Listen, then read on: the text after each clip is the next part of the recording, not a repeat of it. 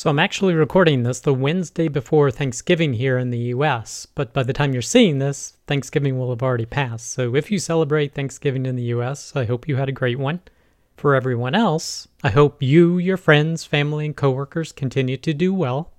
Now, before we get to the first post this week, as I've mentioned in previous episodes of Scaling Postgres, my course is available for early adopters. And as you can see, the title is Ludicrous Speed Postgres. So basically, this is my performance optimization course. And this is for early adopters because the course is not complete yet. It's actively being worked on. The projected release date is January 29th of next year, 2024. But if you want a 50% discount as well as to provide feedback as I am completing the course, I'd love to have you join. The link will be in the show notes on the website, but keep in mind the offer ends the end of day Monday, which is 11/27. So if you want to join, you do have a limited time to do that. So you can use the link, or you can just go to the courses section and it will be available here as another course by the time this video is posted. But this week's first piece of content is companion databases. This is the episode of Postgres FM that happened last week, and Nikolai and Michael were talking about databases that you use alongside your Postgres database. So maybe you have a Redis cluster that you've set up for maybe doing job queues, or maybe you set up an Elasticsearch engine for doing searches, or an analytical database, or a vector database for storing embeddings. So they talked about, does this make sense? Does it not make sense? And their conclusion I definitely agree with, where you can probably go longer than you think just using Postgres for all of these different features. Because Postgres can do full text search. It can store your embeddings and be able to query them. It can do some analytical workloads. It's just when you're really pushing the envelope of what a single instance can do that you need to start choosing a different path. So maybe that's using a separate type of data store for your analytics events, or maybe you need help scaling out and use something like Citus, or you have a lot of time-based data you're working with and want to use something like TimescaleDB, or you just don't have all the search features that you want, or you need a little bit more performance. Maybe you do need to set up an Elasticsearch cluster. It's just the downsides of doing that is that you're going to have more management. You're going to have to learn a whole new set of technologies and how to use them, as well as keep up with data synchronization across all these different database systems. But I thought this was a really good episode and encourage you to check it out. You can listen to the podcast here, or you can watch the YouTube video here. Next piece of content, designing your Postgres database for multi-tenancy. This is from crunchydata.com. And they're talking about the 3 typical approaches for doing multi-tenancy in a database. So what that basically means, you have multiple accounts that are going to be using the same database, and their data needs to have firewalls between them. So data should never cross over one another and get mixed up. The first way to do it is have one database per customer. And this is definitely the hardest to do, because imagine you have 10 customers, and then 100, and then 1,000, and then 10,000 if you are so lucky. Well, now you got to manage 10,000 databases, which is no easy feat. So this probably only makes sense if you're going to have gigantic enterprise-based customers. The next option is a customer per schema. So you set up a schema for each customer. And this is only a little bit better than every customer getting their own database, because you still have to run separate migrations in every schema for every customer. And they said if you're using Citus, it does have a few tools to kind of help with some of it. They say you can join across customers for cross-tenant analytics. But again, I would think that would be really hard with a lot of schemas. But basically at scale, this breaks down as well. The third way is to have what they're calling a tenant discriminator within each table. And that is, say, having an account ID or a customer ID or a tenant ID. In their example here, they're showing an org ID. Just whatever identifier you use for each independent customer of your service, that identifier needs to be placed in every table so that you can identify who owns what data. And this is the technique that I've seen every software as a service application I've worked on use. I have not seen one that's used a schema or a database per customer. They've all used this technique.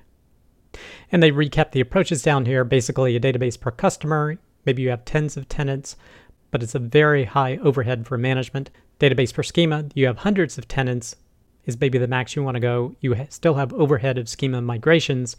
The tenant discriminator, you can have millions of tenants. The disadvantage is the lack of strong tenant isolation. Now, they do say there are a number of libraries that kind of help with this tenant isolation, like Ruby on Rails and Django have different libraries to help you handle multi-tenancy. And then lastly, the blog post covers up with Citus as a way to scale out your database once you reach a certain level. But check out this blog post if you want to learn more. Next piece of content is SQL good? This is from momgm.us.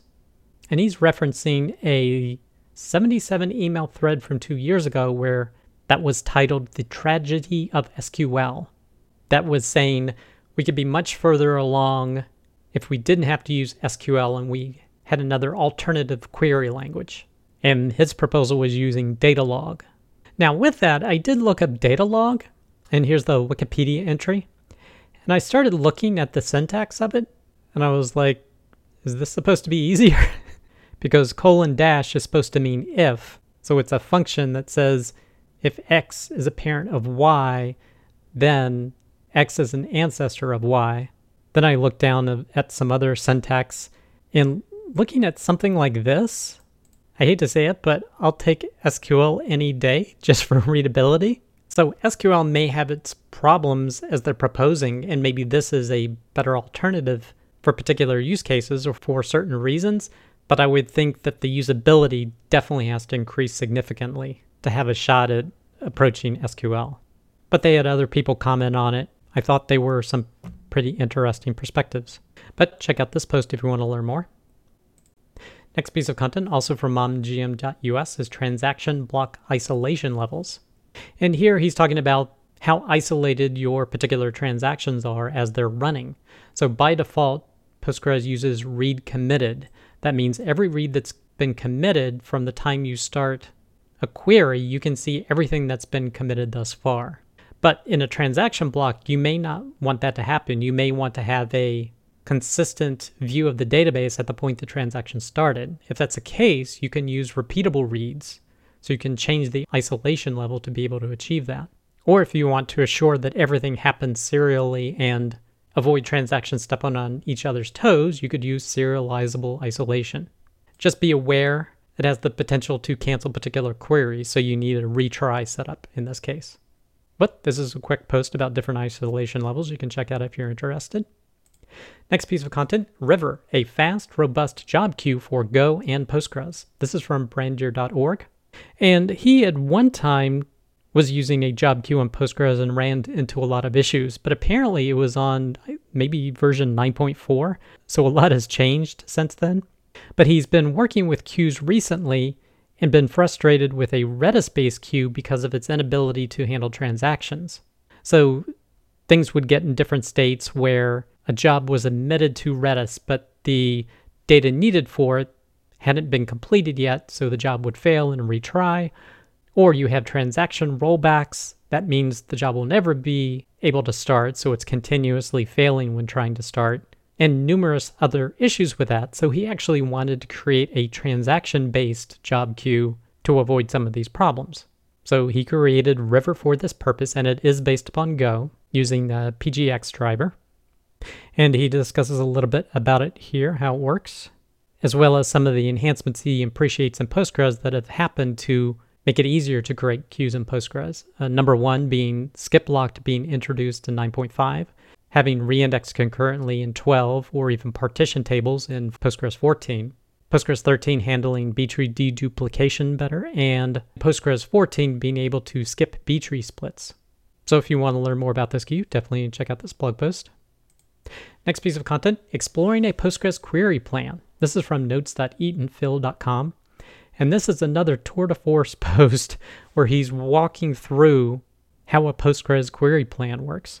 So he goes really into detail on this and shows how things work. So if you want this type of depth, definitely encourage you to check out this blog post.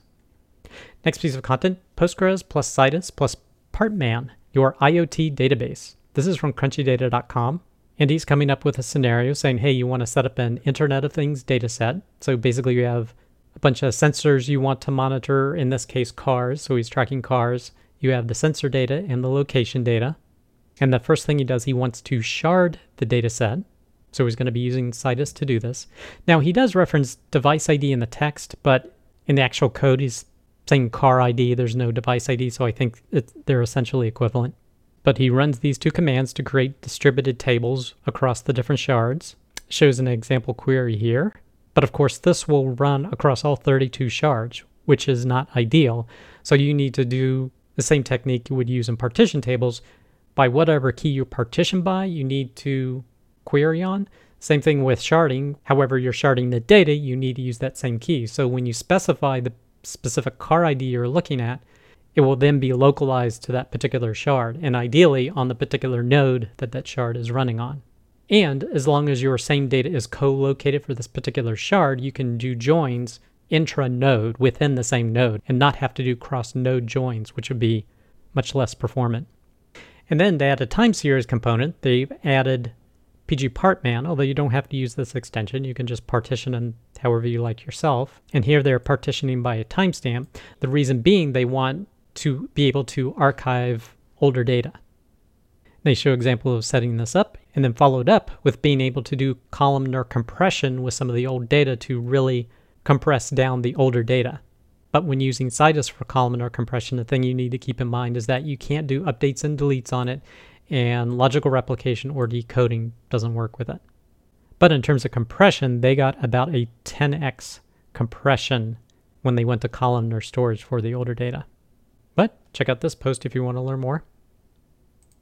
Next piece of content, Citus live query inspection using Citus stat activity. This is from cyberduck-postgresql.com.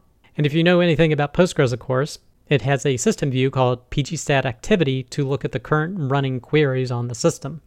Well, Citus has Citus stat activity. So it does the same job, but it does it across the nodes. So you can query, I think it's the coordinator node, and be able to determine what queries are running on which nodes. So he shows an example of that here.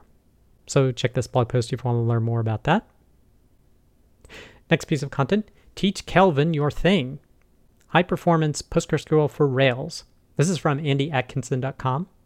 And Andrew was on the YouTube channel Teach Kelvin Your Thing, and he talked about his upcoming book, High Performance PostgreSQL for Rails. So you can watch the YouTube episode here. It's about an hour in length, or you can look at the Q&A questions that he posted down below. Last piece of content, Learn PostgreSQL 2nd edition. This is from fluca1978.github.io. And this is the 2nd edition of his book that Luca wrote along with Enrico. So if you want to check out his new editions, you can check out this blog post and even the link for the book. I hope you enjoyed this episode. Be sure to check out scalingpostgres.com, where you can get the links for all the episodes discussed in the show, as well as the podcast version and eventual transcript of the show. Thanks, and I will see you next week.